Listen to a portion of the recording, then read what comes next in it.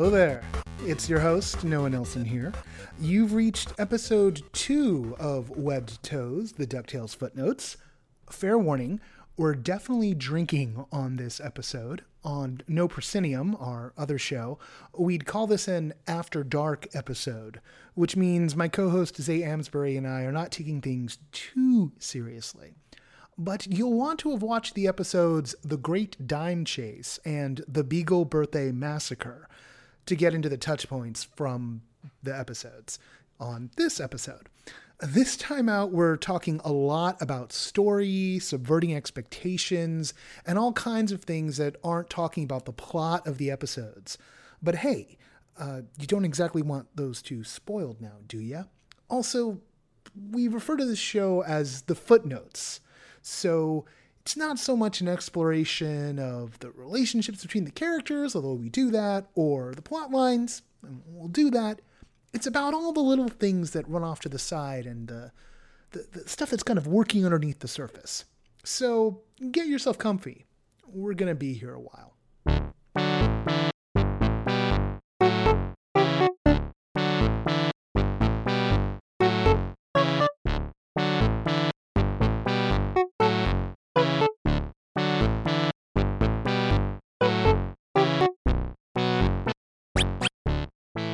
All right, this is 2017 DuckTales episode 2.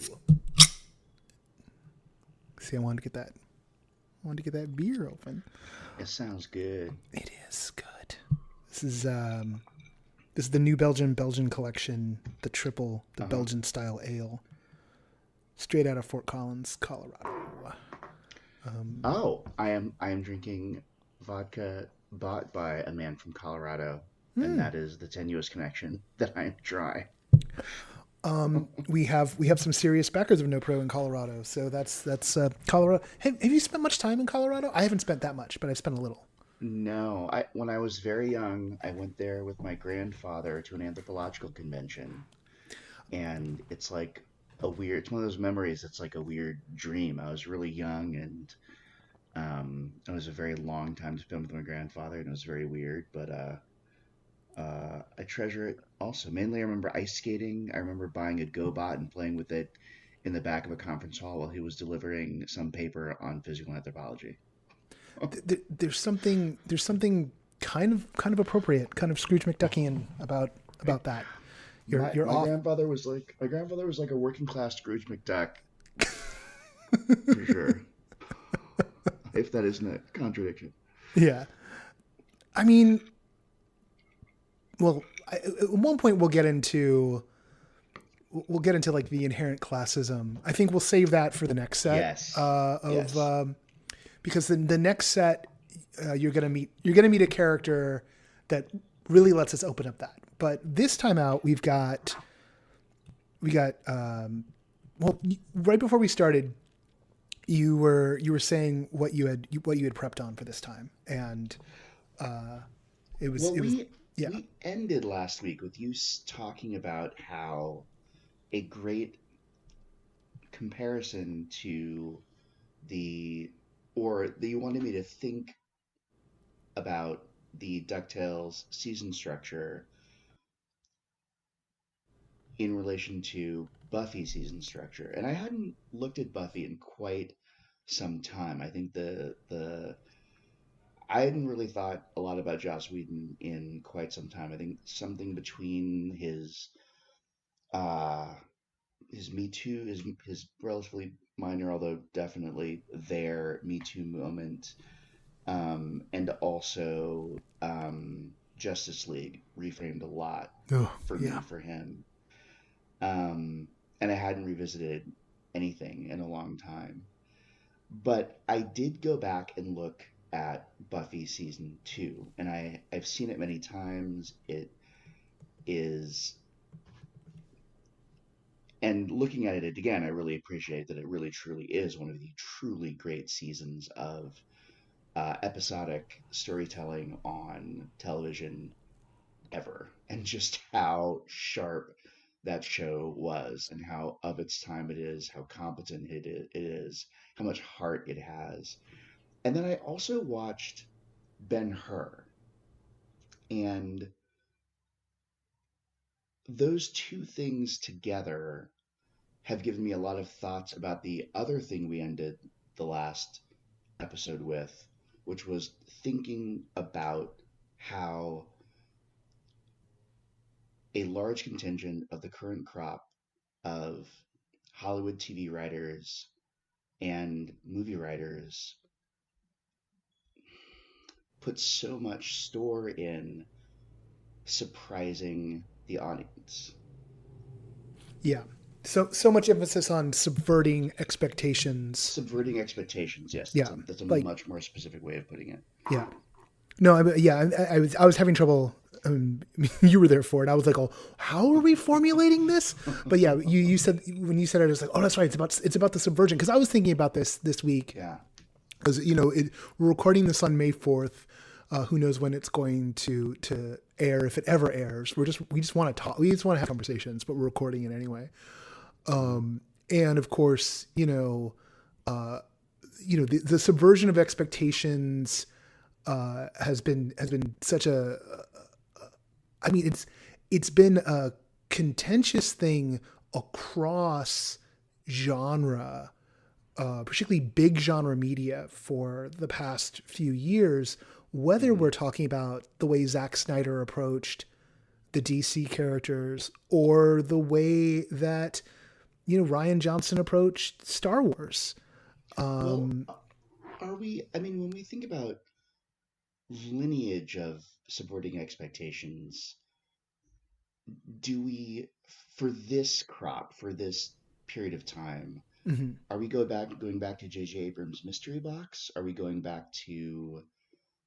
I mean, to me, in a sense, Lost is patient zero here. I would say yeah. I would say that idea. I mean, in Lost in particular, I mean, like everyone, because Lost was one of the first shows to sort of have to reckon with the internet, right? Yes, very much so. And that show could have gotten away with what it wanted to get away with, if not for that pesky internet. But we all know that they got found out, and so then they tried to ride that wave, and boy, they just kind of spun and spun and spun. Yeah. And there's like, I don't know, and like, I mean, I've never fully grokked JJ's Mystery Box, but before we get into all that, because we are, yes, I want to make it clear to anyone who's listening, which is 4 people who I can probably name, that we are covering episodes 3 and 4, The Great Dime Chase and The Beagle Birthday Massacre. And the assignments for next time is going to be the next 3 episodes, which are Terror of the Terraformians, The House of the Lucky Gander, and The Infernal Internship of Mark Beeks. Which holy moly, that is a great title. Oh yeah, well, and we're going to be able to get into all sorts of other stuff next time. So but right now we're in this mode on story, and the reason why we want to talk about this stuff, about season arcs, and I don't want to go too far on season arcs because I think we've only just begun to dip our toes into the season arcs. Well, I will say one thing that. And because I think last time when we talked about the first 3 episodes, what I said was, oh, this is extremely competent. And it wasn't quite launching for me at that point. And we should also say, Noah has seen all the way up to what is currently coming out with DuckTales. I am seeing all of these for the first time. Oh, no. So I have not seen... I'm current through the end of season 1. So... If Wait, you haven't seen beyond season 1? No, because I had just completed it when we agreed to do this, so I've held off. So when we complete, holy moly! So when we complete season 1, right? Like whenever we do that, that's when I get to open up the vault on season 2. And if we're still on board and we just want to roll right in, we will experience those together. It will be a much different show. Whatever we're doing right now will be very different because we'll be exploring together. But that's also something I'm excited about is having something to watch with you. And I think by then we'll have built the context we need to build. Mm-hmm. Because the thing that I was really taken with in these two episodes is the way the season long open ended questions are being built and the way characters are being introduced. Mm-hmm. And there's so much patience there and so much lovely timing there. And doing the patient thing of letting characters come in when they need to come in and as the world builds. In particular, uh, oh man, I should write down all of the names, but I've got all the the names. new not Gyro, although Gyro is lovely, and I can't wait to see more from his robot. But Webby's friend, Lena. yes, Lena, um, who at the end of the episode we discover is the niece of Scrooge McDuck's arch nemesis, yes, Magica Dispel. yes, Who, if you know the old show and the comic books, Magica Dispel is obsessed with Scrooge's number one dime, yes, which we were just introduced to in the episode before Beagle Birthday mm-hmm, Massacre. mm-hmm, And this duology really, I'm actually glad you didn't see Terror of the Terraformians, even though like I thought that was where we were going, because that's where I'm at right now, because I feel mm-hmm. like these two episodes set up a hell of a lot of the world, right? Yeah, Great Dime Chase gives you these three episodes, like Day Trip of Doom gave us the Beagles. Great Dime yes, Chase gives us the dime, gives us the money bin, gives us and Gyro. Day Trip of Doom was also very Webby centric, and it brought Webby into the group of younger ducks on an equal footing with the boys. Yes. And that plays off really well in Beagle Birthday Massacre Yes, because I mean, which is should we do this? Should we it's do this in basically a order? solo Should we do adventure. Great Dime and then Beagle Birthday? Because I think Yeah. yeah, Let's because I roll think back. Beagle Birthday has way more going on in it. I agree. And then we'll get into our big theme. So let's start with Great Dime Chase. Here's the description. Louis accidentally spends Scrooge's number one dime and turns to mad inventor Gyro Gearloose for help to get it back while Dewey and Webby become entangled in a conspiracy. That's the tagline according to the Disney fandom, which I pulled up mostly because I needed to remember the names of what we were supposed to be doing. But this is super useful. Good job. Yeah, that's useful, and that does explain it. Although I think the Dewey and Webby, to get into it, this is a continuation of Dewey's quest to figure out what's up with his mom, which we're Yes. introduced to at the end of the Woohoo / Atlantis pilot. Mm-hmm. And Webby here is sort of established as like Dewey, Webby in these episodes, they have kind of a thing. Like I wouldn't go so far as to call it like a romantic thing, but they're definitely No. they're narratively paired off. Well, and it's interesting because in the previous episode, Webby was narratively paired off with Louis in a way that I think sort of showed us how him fronting with her that he is savvy to the ways of the world, only to for him to and then to be revealed as for his savviness to be revealed as his own version of innocence, played well off of Webby's version of innocence.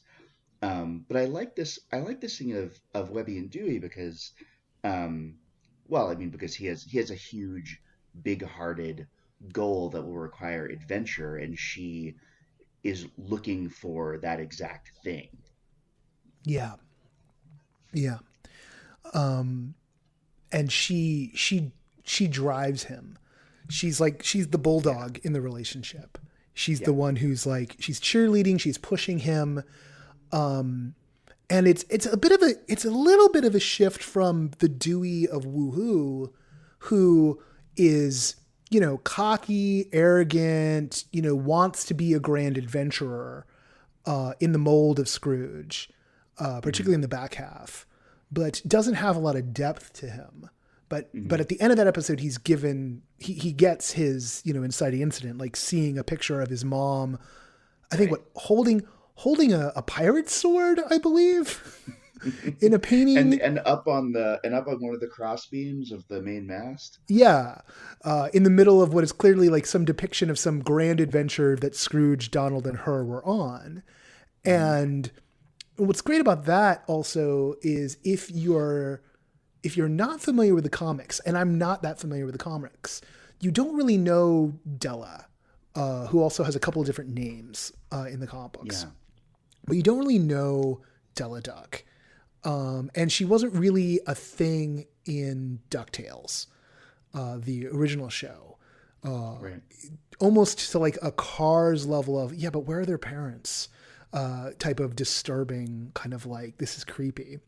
And so it's one of these things where it feels like the showrunners had that question in their mind when they were kids watching the show, and it feels like such an interest. I mean, I don't know that for certain, but that's what it feels like, and it's such an interesting thing to like dial in on because it's a character thing, it's an emotional thing, right?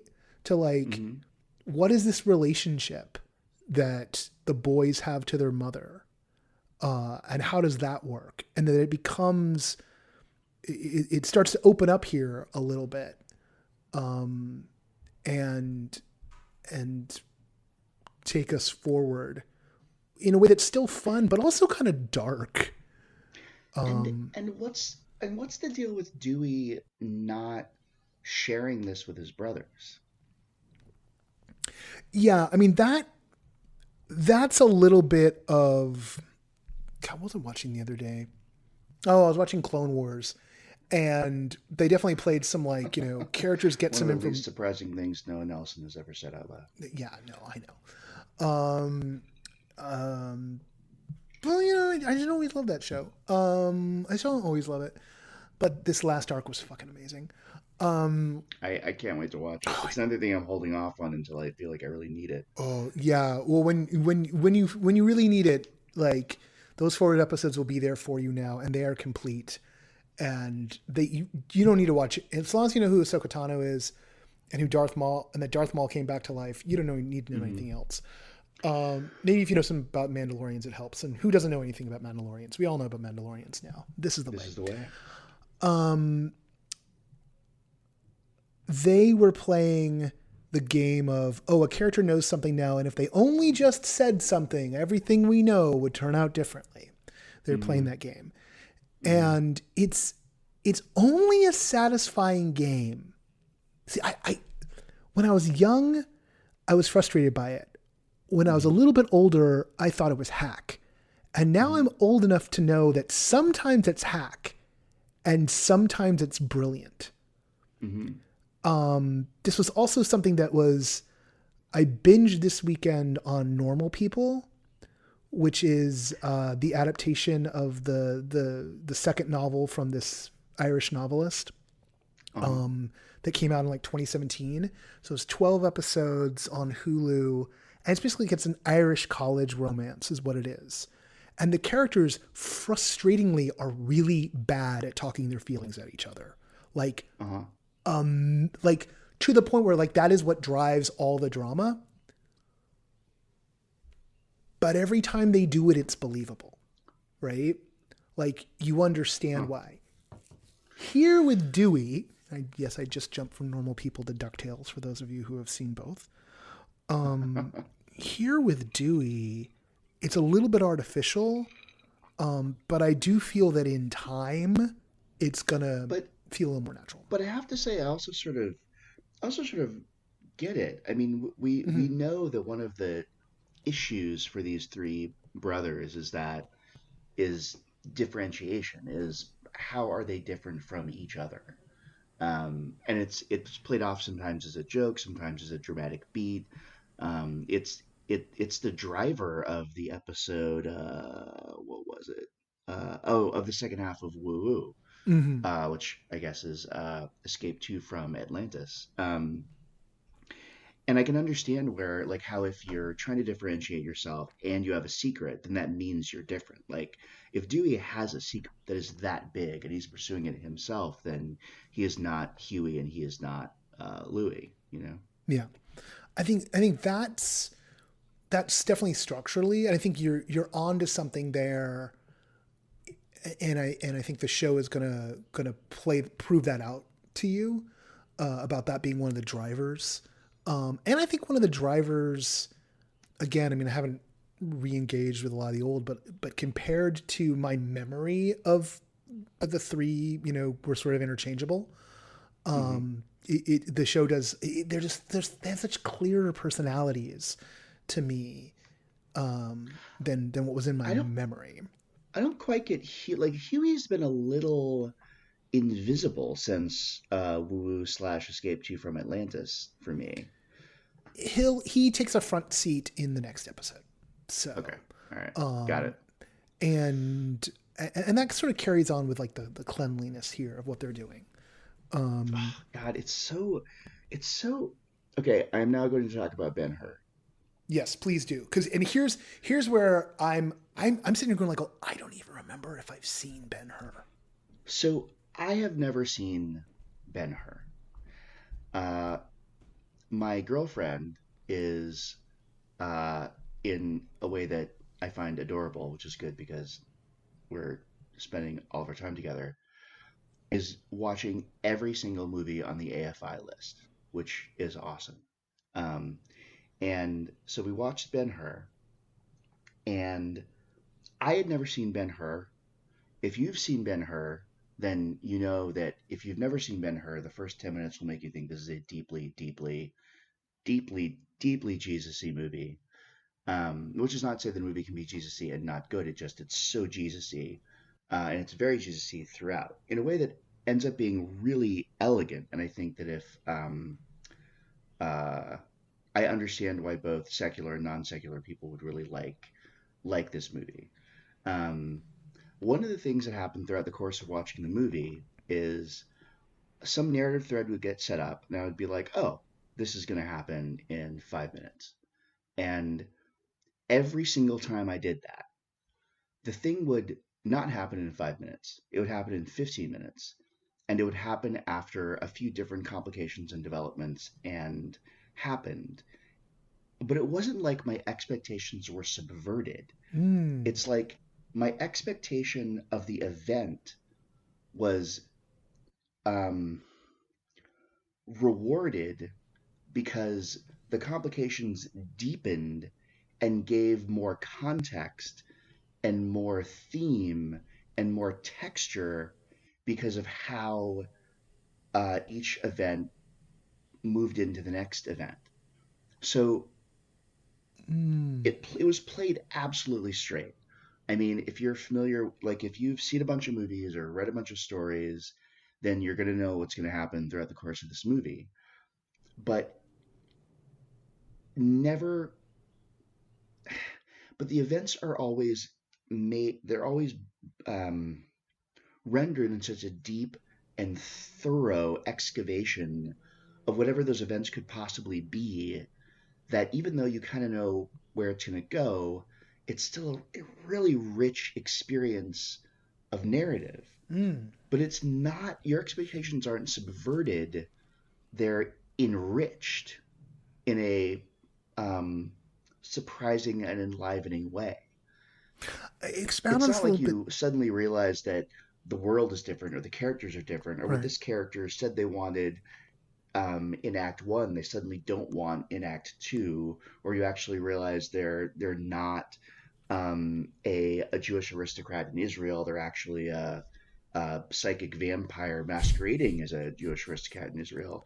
It's it's it's like this character that we have met becomes more rich through the flow of events. And I don't know, watching it, I felt so excited because I felt like I hadn't experienced storytelling that happened that way in a really, really long time. Did they? Was it a matter of them giving other dimensions to the characters on the road to the moment? or were they, or was it variations on a theme? Was it like Both. okay? Oh wow! It was both. I mean, At the same time, or just some, or classic, alternating in sequences, like sometimes at the same variations. time. It's Oh, such dear Lord. classic storytelling Wow.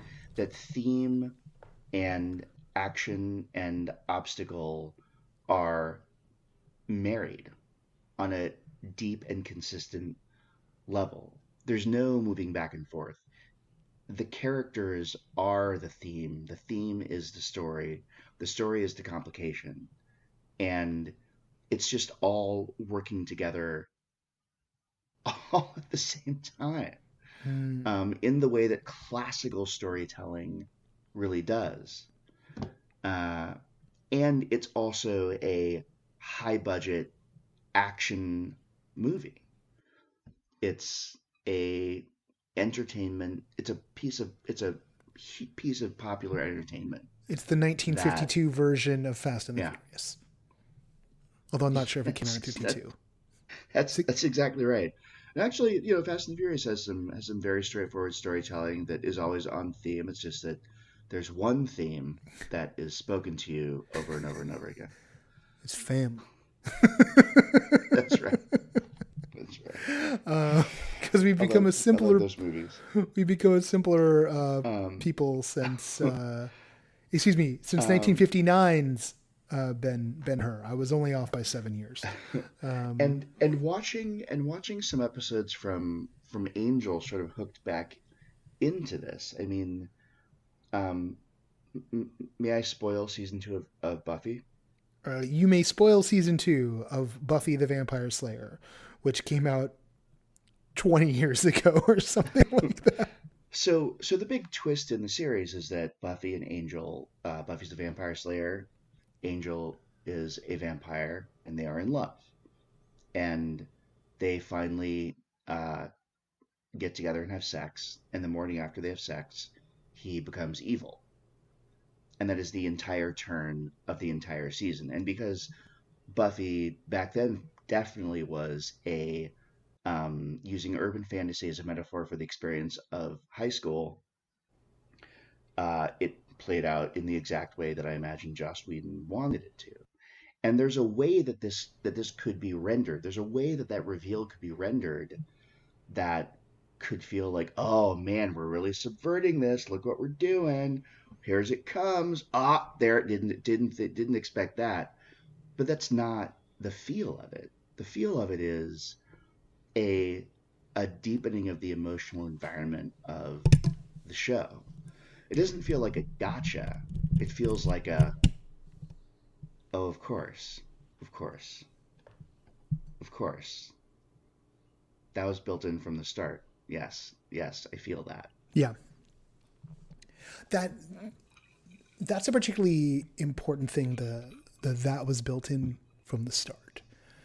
And there can be something, you foreshadowing and seeding things in the first act that pay off later on. Like there's a way that it can get formulaic and hacky, and you can see it all too clearly. But there's a way in which it also there's a way to do that where you never get that feeling, mostly because you maybe don't notice that it's a thing. Like, and I think DuckTales does that a lot with, and sometimes they'll tip their hands, but DuckTales feels like it does it a lot in the form of like, there's a joke, right? Mm-hmm. Someone jokes about something, or characters have an emotional moment and say something in anger, in frustration, and then there's just something in the background like floating around that you catch visually. Yeah. And that little, that it's these things that just feel, it starts off feeling like texture, right? Like there's something almost fractal about it. It starts off as a texture, but if you push in and look a little closer, you see that there's a structure, And as you push in a Mm-hmm. little more, you see that structure is actually reflected in the story that you're in. So then you Mm-hmm. snap back out and suddenly, oh my God, I'm in that story that's just that I thought was texture. Mm-hmm. And that is something I've always appreciated in storytelling. I don't Mm-hmm. know if I've always had the ability to articulate what the F was going on.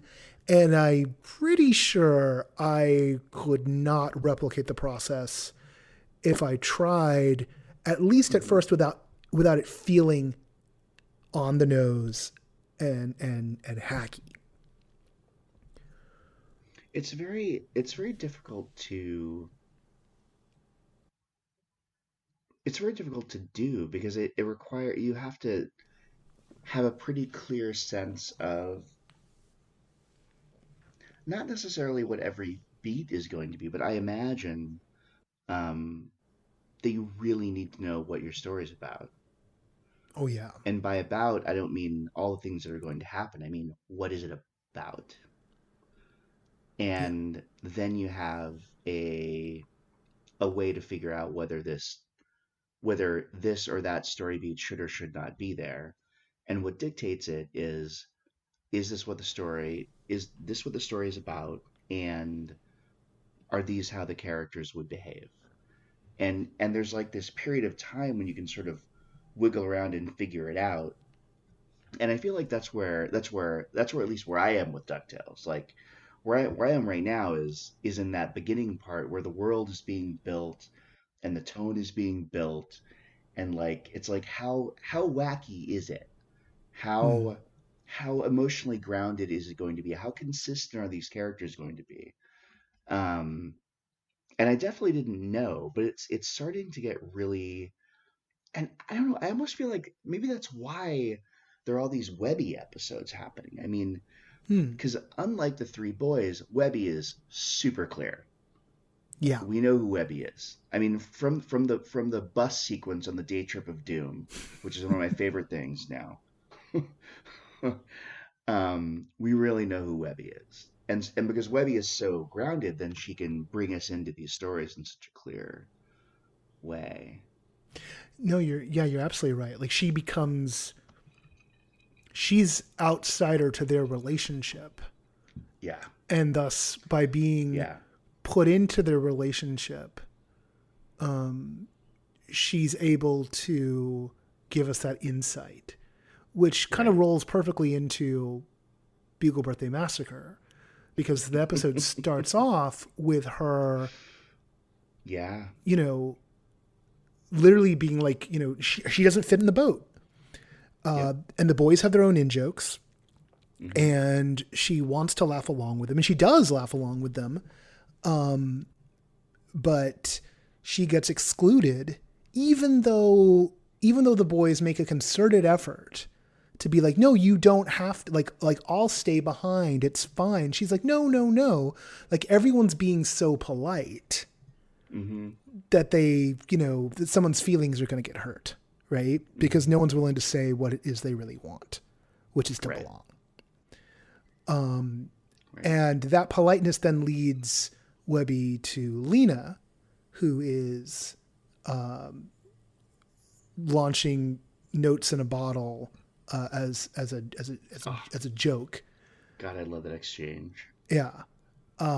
And Webby comes upon her with like all of the bottles, and Lena is far too cool for school, quite literally. Pretty sure she doesn't go to Hmm. school, Hmm. and almost basically like rejects her until Webby proves to be, quite adroit with her ninja skills. And then the two of them go off on an adventure that quickly devolves into basically the plot of The Warriors. So, Well, and also, and I love how I mean, first of all, there's this setup of the parental figure and the three children who are all very similar, um, with the Beagle Boys versus the Duck Boys. yeah. Um, and also how Ma Beagle is Webby's arch nemesis. Yeah, yeah. Which is funny because, of course, God, yeah, that's true. I mean, she was in the old show. She was always like one of Scrooge's arch nemesis, and she still is. But yeah, Webby and her are really, they're the ones who are Yeah. squared off here in a real Now, way. was Webby in the original series? Yeah, Webby's in the original series, and Does she have the there's same actually role? she's Mrs. Beakley's niece. Mm-hmm. She's got she's not a tomboy. She is a Okay. super girly girl. And has the most saccharine voice imaginable, actually. Oh. Like I having watched an episode, I was like, oh God, Webby's kind of terrible in the old show. And Mm. there's actually, if you pay close attention, in the first episode when they meet Webby, there's Mm. basically a stuffed doll of the original Webby design that is like stabbed into into the wall in That's really Webby's funny. planning room or whatever that is. So like a true negation of that imagery and image. The show's the show is fully aware of its source material and the context of Oh, its source for material, sure. Yeah. right? And yet somehow it pulls off a magic trick of like never laughing at it, you know? Yeah.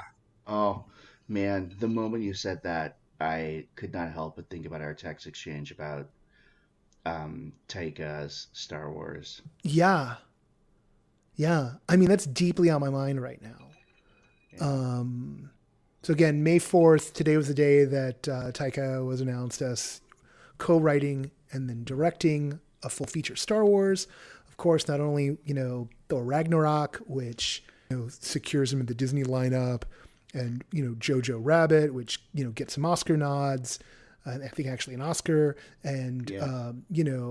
What We Do in the Shadows, which was his crossover or his breakthrough hit, and all the stuff he's done before then. Holy moly. I think that what we're talking about right now about uh playing with and enriching, but also building on and moving beyond the source material without um, casting it aside, without denigrating it, without looking down on it, is part of it. I think there's something about this subverting of expectation that does that to your own material, to your own source material. When Mm, when when the audience's shock, when the audience's interest, even if it's momentary, is more important to you than continuity. I think that's kind of what we're talking about with subverting expectations being more important than consistent storytelling or continuity of character, any of these things. yeah, I, I'm, I'm fully, I'm fully in agreement, and it's particularly interesting because, from the standpoint of thinking about experiential work, that Hmm. relationship of the audience to the material is one of the things that you're playing with, right? Hmm.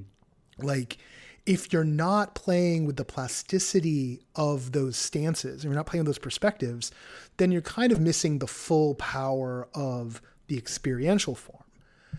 And I think there's, and so Yeah. much I think of like the 90s managed to be like this moment we were coming into in traditional media, between Tarantino and then by the end when we get to the Wachowskis, Hmm. where we're playing with the rules of the genre, we're commenting on the genre, we're toying with the expectations of the audience, and we're teaching them rhythms, or we're turning worlds inside out and upside down. It starts to feel like it opens the door for even bigger subversions of genre, expectation, everything. And I think, Wow, that's funny because right before you said the word bigger, I thought you were going to say the word superficial. Because well, in a sense, it seems like the process that we're talking about is a process of, I mean, the incursion of postmodernism into storytelling mm, in the beginning, where it was still sort of like fun and interesting and something that was really attended to and was new and kind of surprising, to when it just becomes par for the course, and then it becomes an expectation, right. and then it becomes such an expectation you have to keep topping it and topping it and topping it. So Yeah. you're no longer like attending to the actual guts of the material you're working with. You're just sort of hovering above it with new surprises and shocks and la la la. And increasing levels of ironic detachment, Yeah. right?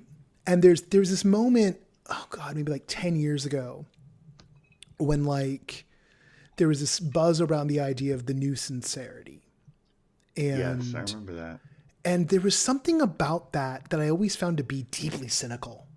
Like I never bought that the people who were talking about the new sincerity were actually sincere. I Mm-hmm. felt like they were asking for like a meta level of irony, right? And Uh-huh. I think some of I'm that, liking this. yeah, and I think a lot of that came from a complete disillusionment. And I think that this move towards more subversion of expectation, like, Mm-hmm. okay, so you know how like for like thespian initiation, like poor Adam Costello got like oobleck or whatever is in his hair, right? Like there was like that's something that happened. Like Uh-huh. they hazed him basically. Like it was they were hazing things. I instantly slipped into like Yeah. our high school friends for those Nerd who are hazing. listening. Sorry. So like theater initiation was a form of hazing, and indeed like Zay and my friendship can trace it back to what was essentially a Yeah. narrative hazing incident where we staged a very where our thespian troupe at our high school staged a very elaborate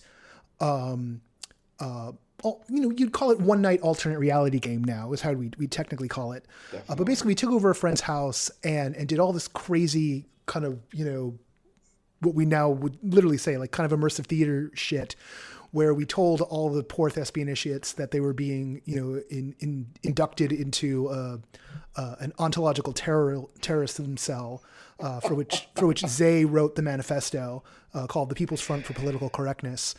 I'm pretty sure you And made Nick Hongola cry. wasn't he playing along though, or did we actually make Nick Hungola cry?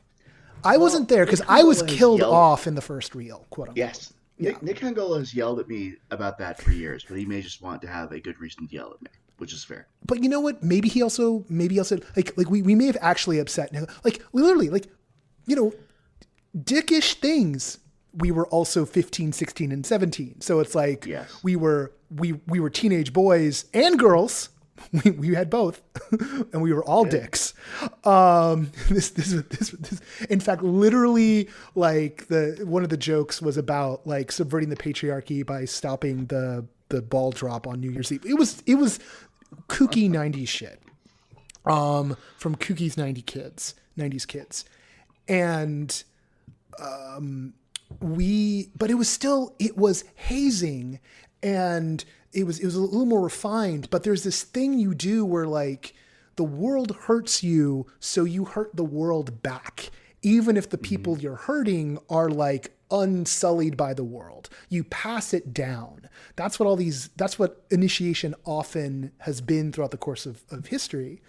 And people have been, with good reason, so disillusioned, so beat down by the arc of history over the past 20, 30, 40 years. And let's be honest, hundreds of years, right? Like the older you get, the more you realize it's always been shit. But Hmm. we're like self-aware of the shit. And there's this cynicism that's so deep, it becomes meta. And the idea that, expectations have to be pulled out from underneath you, and that all of the rules we think we know about storytelling, all the things that like give us structure and meaning to our lives, as meaning-making creatures, that those are lies. And they must be assaulted because the world we live in is a lie to some degree. And it's not wrong, right? The world we live in is corrupt. It is, the eternal empire. It is all these things that, Philip K. Dick would like rant about. Yeah. I mean, I hear what you're, I'm sorry, keep going. Oh, you're building up to a thing. But there's also co-present with that is the other side of it, right? Like the dark side is here at all times, and it's true. But the perennial wisdom stuff and the story structure stuff, the tools by which we actually make meaning out of our lives, those do work. Those can work if you have the right intention to them. If you're bringing that, they can be used for evil, but they can also be used for good, and you don't need to throw the baby out with the bathwater.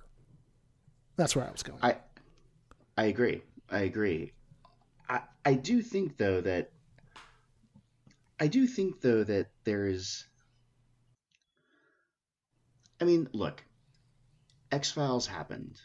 The Invisibles happened. Oh yeah, it did.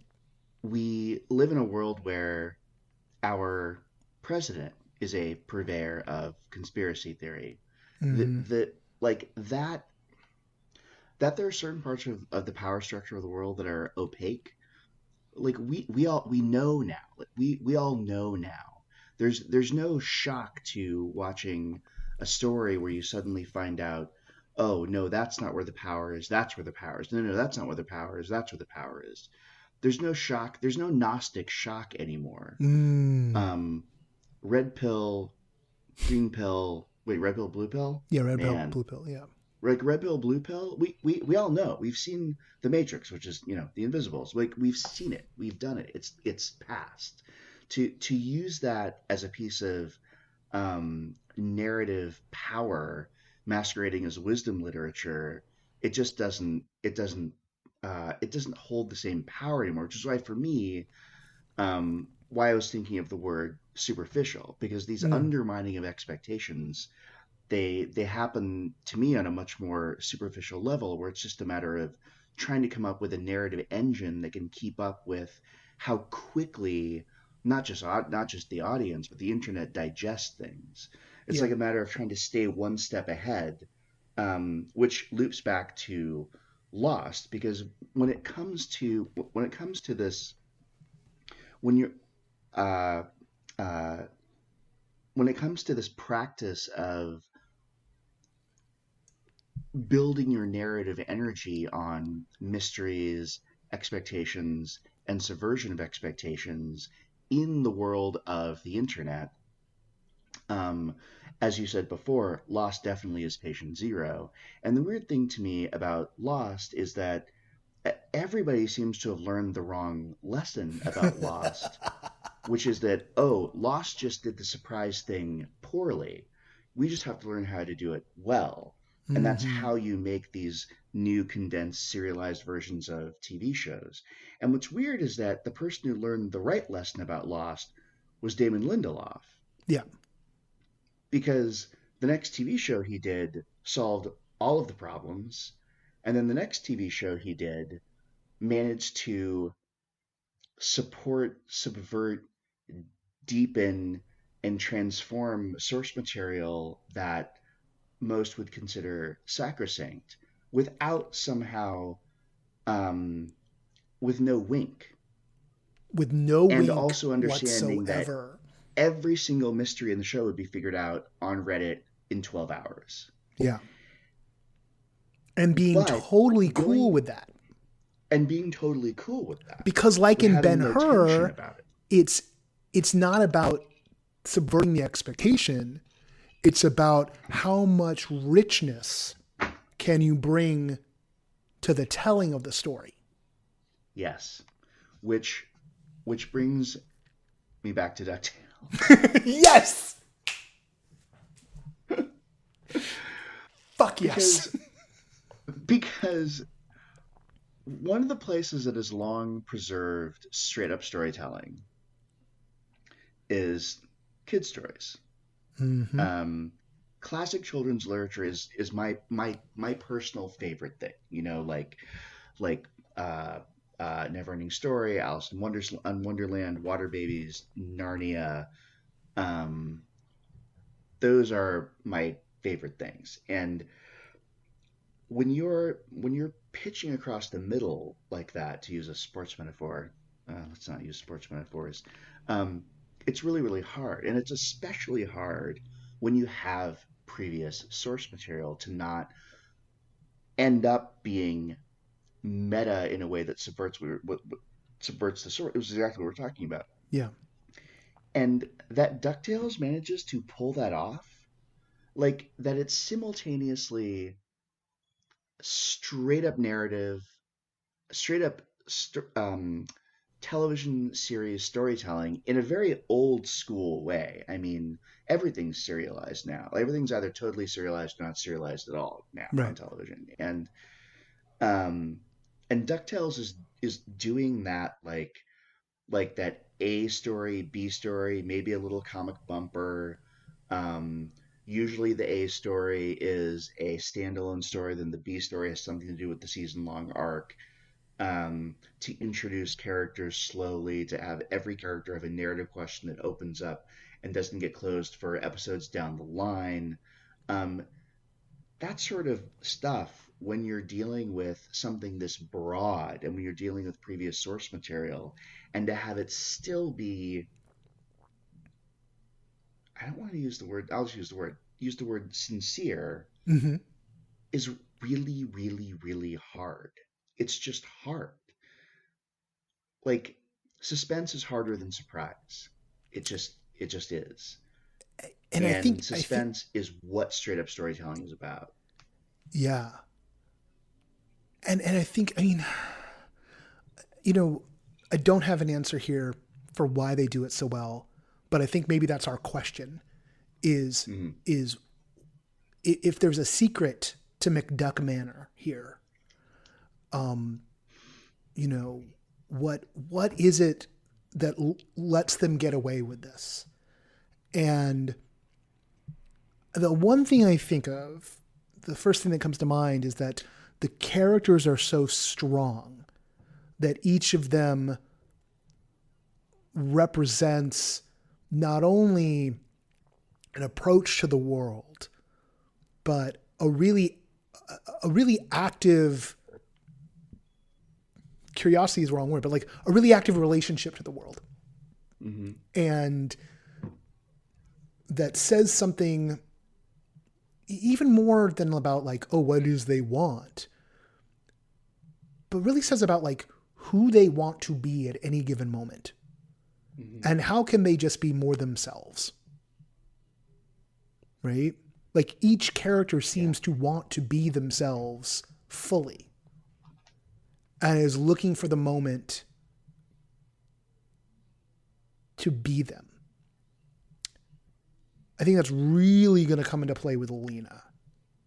Not to give anything away, but like only at the end of this episode do we find out that, you know, Lena's the niece of Magic and Spell. She's done this entire episode, which really does feature some amazing designs and some creepy frickin' moments, particularly with the I can't remember what the clown Beagle Boys were called at the moment. Yeah. But they're terrifying. They're legit terrifying, and then they're felled by a cartoon gag, which is brilliant. And the going back to the deja vu brothers 3 times. Yeah. Just like, which the first time I saw it, I was annoyed, but weirdly enough, the second time I was like, I love this. It's cute. Yeah, I know. I didn't intend to make it cute, but it's cute. But this idea of, you know, in visual art, it's about the silhouette of the character, but the silhouette of a character can also be something about the soul of the character. And these characters have soul. Mm-hmm. And Yes, they very I just much don't, do. I mean, I don't know. I wish I knew. I wish I knew the secret to building a character with soul. I think that's why like I don't write fiction anymore, is because I don't feel like I could ever crack that nut. And if you can't make a Scrooge McDuck or or a or a Jin Djarin, who is the name of the Mandalorian, or an OT Anakin Skywalker, or a Bruce Wayne, you know, or I don't know, like a I'm Buffy. I'm not sure. I'm not sure either, but I one thing that I do think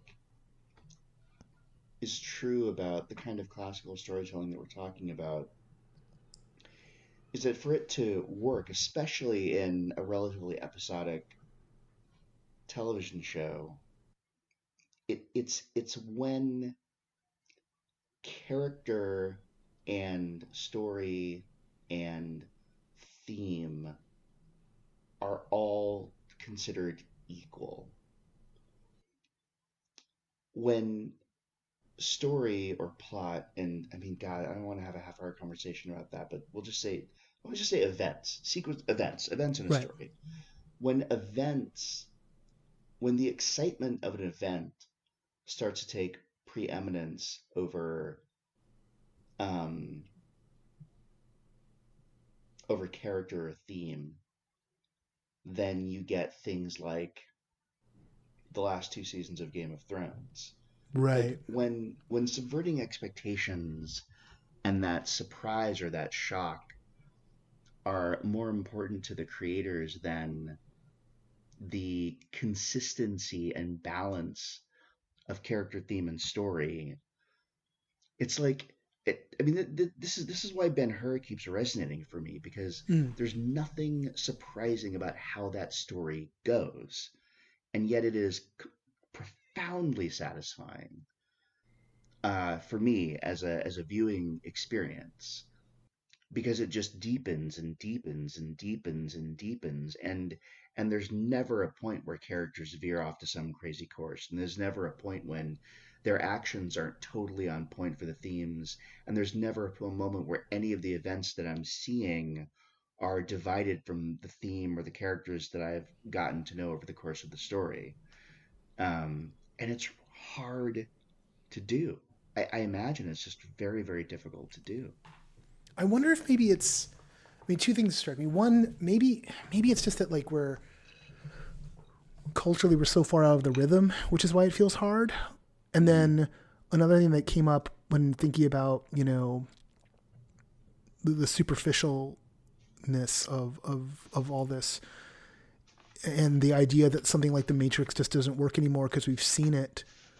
Hmm. But then there's also this flip of, there's always a generation coming up. There's always people Hmm. who are encountering all this stuff for the first time. And because of the commercial machine, Right. there's always a new generation to subvert, right? I mean, there's even in the advertising for Star Wars, like every generation has its story, right? And so there's kind of an arch formula there of like, well, every generation must, be given its characters, and then your character's world must be turned upside down, and then then it must be resolved, right? Like in an attempt Yeah. to figure out what the formula of Star Wars is, as opposed to it being Yeah. the weird monastic designs of a guy who likes going really fast. Although now it feels like it's going to be the weird monastic designs of a dude really into wolves, because Dave Filoni's really being set up to be the heir. Like, I've seen so many signs in the past week. Like, we've long talked about it, but it feels like when you watch the BTS series for Mandalorian, like it feels like the Disney hagiography machine, and it feels like he is being anointed. Like Hmm. it is a decision has been made. One that'll make a lot of fans really happy. But, although I learned a long time ago to see these people as humans and not as gods, unless they're Grant Morrison, but he's not really human. Um, Sorry, now I'm thinking about Grant I Morrison. hear what you're saying. I think though that I think that it's true. Like there's a like the way that these ideas and different forms of storytelling come out definitely do repeat. I mean, Mm. is the Invisibles the Illuminatus trilogy? Sure. Mm? Are the Invisibles the Yeah, it is. Yeah. Illuminatus trilogy Gnosticism? Yeah, sure. Yeah. Yeah. Like all of these things, they cycle, but it's not like but they don't cycle constantly. You know what I mean?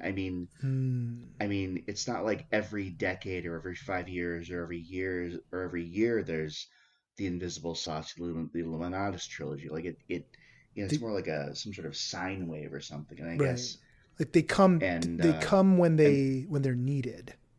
yeah, They arise. These yeah. stories arise when they're needed.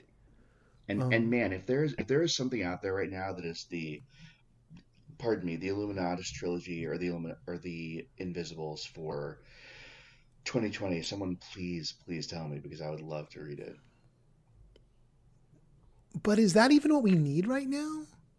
No, I don't think so. I don't think that's what this moment calls for. Yeah, and I I think think that this moment is about praxis, yeah, and I think there's people out there who which maybe calls for classical storytelling. yeah. Wait, so you said so praxis calls for classical storytelling. Yeah. Mm. I think so, yeah. Fuck Because yes. No, fuck yeah, yes. Yeah, yeah, absolutely. Absolutely. So like, up in my Facebook this week, like who cares?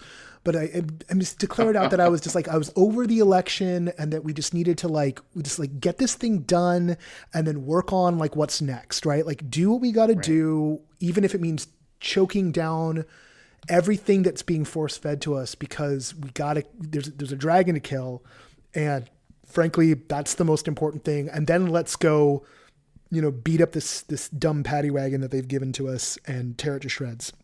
Right. And, Yeah, and someone was up in there being like, I don't want to be nihilistic, but, like if they say that if like 3% of the population is like totally committed to a course of action, that's enough to like turn everything on its head. And like, basically there's no point, they've won, right? This is just what we got to live through. And I I could not respond to it rationally because I was so yeah. incensed by it. And so I let it alone. And then as I started to think about it, on the one hand, I'm like, it is so nihilistic. Like you're totally being nihilistic there, Chris. Not our Chris, a different Chris, who's not listening to this, but whatever. But then like two, it's like, okay, He's well, been a little nihilistic lately too. if it only takes 3% or 3.5% or whatever the formula is, that just means you just got to find the right 3.5%, right? Like what happens? I mean, really what's going on? And I love that you said that the praxis calls for classical storytelling.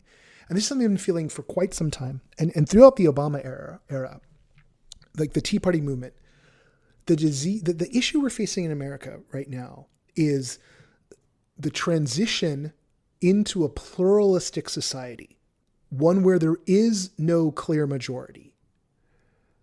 And like in a numeric sense. And there's an open question for the history of humanity as to whether or not a pluralistic society can survive. I'm not a history person, so I think of all of the big societies over the course of, the history of the world, and I can't think of one that was truly pluralistic in a sense of power sharing. I think we're all aware now, those of us who are willing to be, as to how functionally pluralistic in the sense of the working classes and the laboring classes, who have rarely been properly compensated one way or another, that long have there been pluralities of people, and that, you go back and you see that like Queen Elizabeth was constantly complaining about, Africans being in her country. Right. And like Rome, was not all built by people from Rome, and all of these things. But the power was never pluralistic. And so we got to this moment where suddenly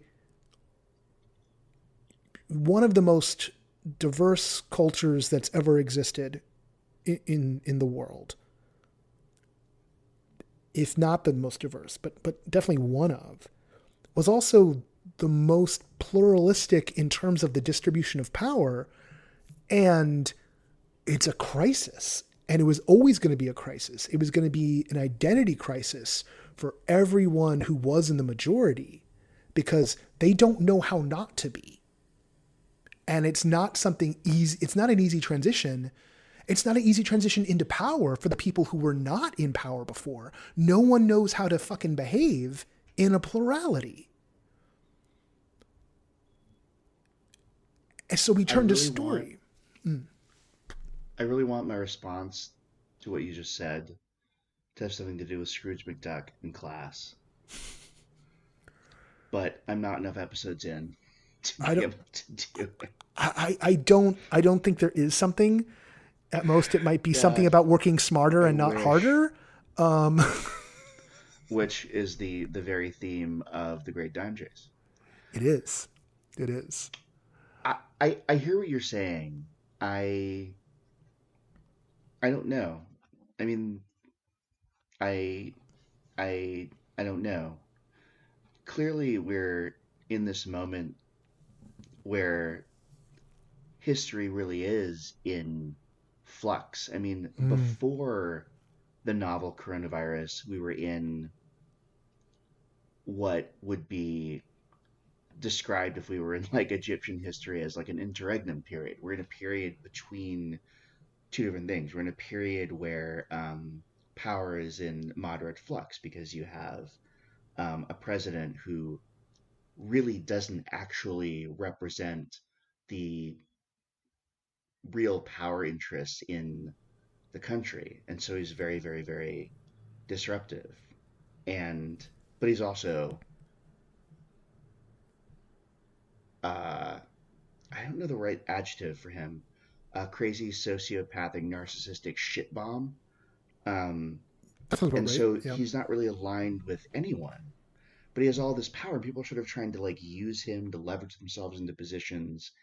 And now you have the novel coronavirus effects, which are even more destabilizing and which are creating even more of like this open set of vectors. And I don't know. I mean, I like the plurality thing. I think if the Electoral College didn't exist, then that would be much more, a great deal more of a possibility for a power shift to happen. I think that in order for it to really happen, then American exceptionalism really genuinely needs to completely die. Yeah. And I don't know that that can happen without some form of, I don't know what the death throes are going to be like. I mean, we're definitely like when you ask, in the beginning like when you of ask the question. Yes, very much so. When you ask the question about plurality, that's a really interesting question. I have to think a lot about that.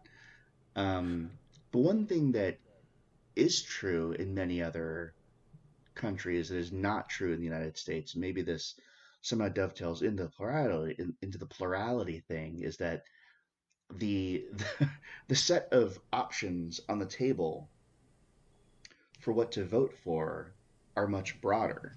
It's not just option A or option two. Yeah. And I'm not just talking about Biden, Trump. I'm talking about American politics for most of its history. There have been two options. Well, I mean, two options and a crazy midget with a funny accent. Yeah, I mean, that's the... Now, see here, down in Texas. I still got my Perot. Well, that is the big fucking problem, is that the political structure we have and the cultural structure we have are in absolute conflict. Right. Absolute. Like, the system does not serve the culture, and the culture does not serve the system.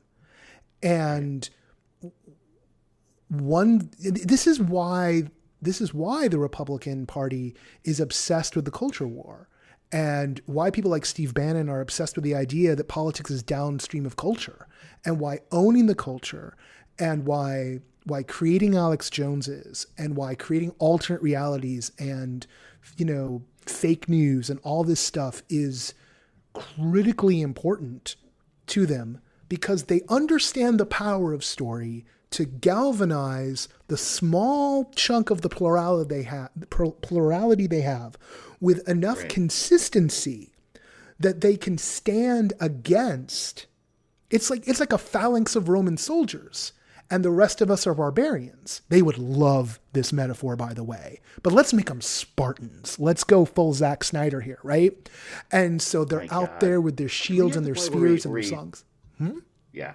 Yeah. Sorry, I just no, that's a the Spartans were a bunch of slave owning assholes rant. Yeah. Yeah. It's for a different time. Oh yeah. Yeah. No. There's the fiction versus the reality, but then they would also be very happy to know that, right? There's all these things where it's like seeing when the numbers come around and everyone's like, oh, well, we tested in the mission and we're seeing that 95% of the people who tested positive for coronavirus in the mission district of San Francisco were Latino, and 0% white people. And it's like, really, we're not doing well for our working class folks. And it's like, you tell that to the people who are protesting in Huntington Beach this weekend or in Wisconsin or whatnot, and they'll be like, good. Right? Like, are there going to be 3,000 dead a week by the end of May? Oh, great. Unemployment will never go up again. Right? Like, that's the little shift you do into that other reality, that shift you can do into that narrative. But like, they're cohesive narratively. I guess my point is, and the reason I got excited and got on this rant in the first place when you said that classical storytelling is praxis, or is what's called for, the moment that calls for praxis, and that means we're in classical storytelling, and we're in this but classical storytelling doesn't, we've sort of proven today, if you will, is that that doesn't mean it's simple. Oh God, no. It can be incredibly rich, and it's about the resonances and the richness of what you've made, and that's what makes it good. And it means that that the characters who are I don't know if you've seen the most recent Rick and Morty, but the characters who are stuck on the part of on the car of the narrative train that is classical storytelling are in a situation where they must deal with the tools at hand. They can't rip off, they can't reach through the fourth wall, grab a meta tool, pull it in and change their reality. They are in their reality. They are on the ground. Yeah. They're in a situation where they see the cards and they have to choose from the cards, and their hand may fucking suck, but they have to make that choice. And that's what I mean by it's about praxis. Like, only action in the physical world can move a character from point A to point B in the world of classical storytelling. In the world of postmodern storytelling, in the world of subversion is the most fun thing ever, and it's how you sell ticket storytelling. And I love postmodern storytelling, and I love surprise storytelling. We're just having this conversation in a kind of compare and contrast kind of way. Yeah. Classical storytelling is on the ground storytelling, Maybe that's why I'm finding such comfort in it right now. Yeah. Is because maybe. It's not about the starkness of the choices. It's about the fact that choices resonate and are rich and reveal. There, that's what I wanted. Reveal. Nice escape. Nice escape. Yeah. They reveal. They reveal the power in those choices. They reveal the the connections and the limitations Yeah. of the now, you know. Yeah. That was a little circular by the end of it. No, but there are limitations. There are real limitations. Yeah. Yeah, our culture kind of tries to convince us that we have no limits. We're always told that. Yeah. Which is probably why the thing we're experiencing right now, especially for the privileged, is such a deeply difficult experience. Yeah. Because some things are just limitations. Yeah. Well, and it's a different kind of trauma for people who aren't exceptionally privileged, because I think at best it gets to be a stark reminder that, you know, if the house of cards falls, it will land on you. Yeah, I mean, I didn't mean Yeah. to Oh, no, diminish I the didn't think you did. experience. Yeah, Yeah. No. I just think there's a much finer and immediate and Well, there's more surprise. undeniable experience. I think there's more surprise for the privileged. Yes, right. exactly. Because they're still they're living in a space not free of consequences, but, you know, I mean, just to put it in like Hollywood terms, if you're a trust fund kid and your screenplay doesn't sell, oh well. Mm-hmm. I guess living off dad's money for a little while longer. Mm-hmm. And if you're a working class kid who's been doing rounds at comedy clubs and all this comes down and your screenplay doesn't sell, well, you can't go to the comedy club to work anymore, right? Your waiting gig is gone. You can't weather the storm. There's still no progress for either of you, but there's more of a slide back the farther down, you know. Luckily, Woo. yeah, woo. luckily there's a place where all of that isn't happening, and that's Duckburg. And when we return to Duckburg, we'll be returning with a good chunk of what was the October 2017 episodes. There was a weird time too. Maybe that's also why I wasn't like, you know, jumping into the series. Right. And that would be, it's really interesting to see what the production codes were, because these were done very much. They aired in a great order, but the production code is so different. Fascinating. I wonder what it'd be like to watch them in production order, but that's neither here nor there. We will be jumping into Terror of the Terrafermians, episode 5, aka episode 110. The House of the Lucky Gander, episode 6, aka episode 107. And The Infernal Internship of Mark Beeks, episode 7, aka episode 108. All of which are, you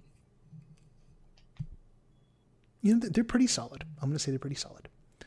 I'm really looking forward to the set after this, though. For you to, and those cover episodes that were like in October, December, and May.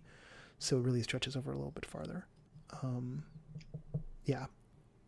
This is good. This is delightful. There's no show that I'm currently watching that brings me just such a sense of delight and comfort, both in the sort of the feel of the show and the characters and the very, very straightforward storytelling.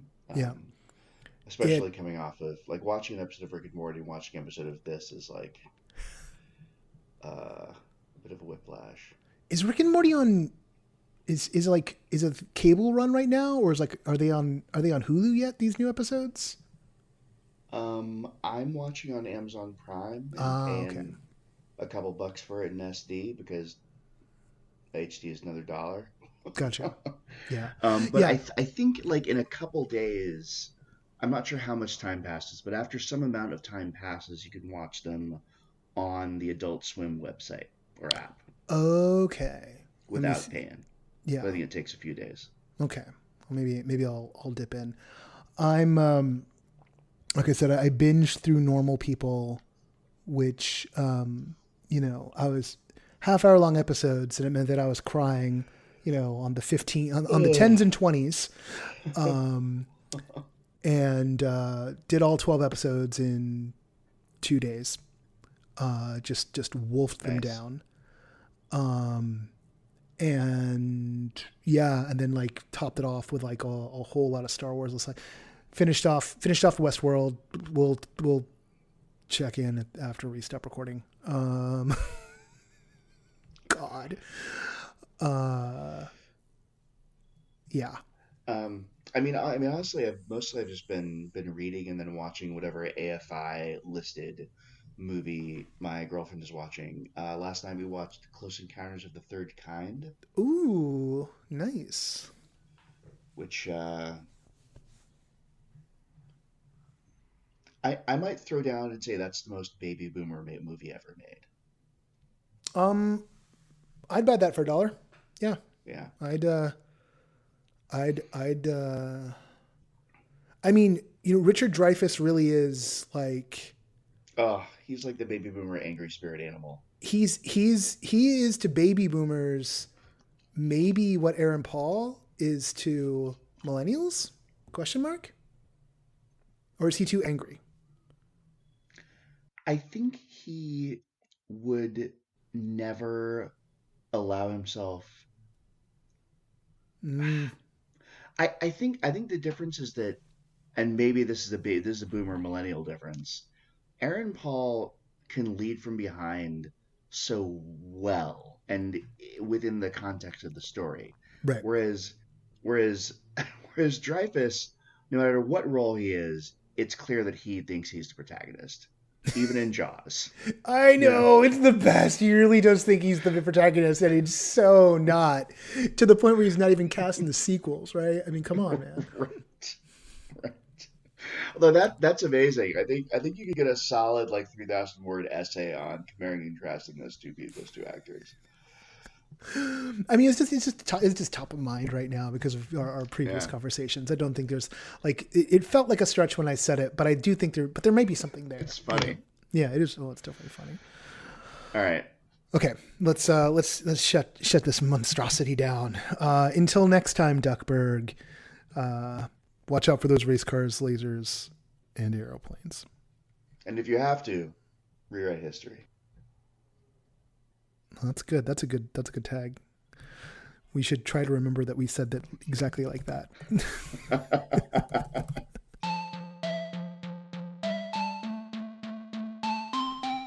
We hope you enjoyed this episode, which features the tracks Battle of the Pogs, Poopy's Theme, The Adventure, and Dance Contest to the Music from the album Poopy's Incredible Adventures by Kumiku via the Free Music Archive and used under a Creative Commons license. Check out more at freemusicarchive.org. If you're just discovering this feed, we've got hundreds of episodes about everything immersive and a whole website, No Proscenium, that's dedicated to just that. All of which is made possible by our Patreon backers. Follow us at No Proscenium on Twitter and Facebook and learn how to support our work at patreon.com/No Proscenium.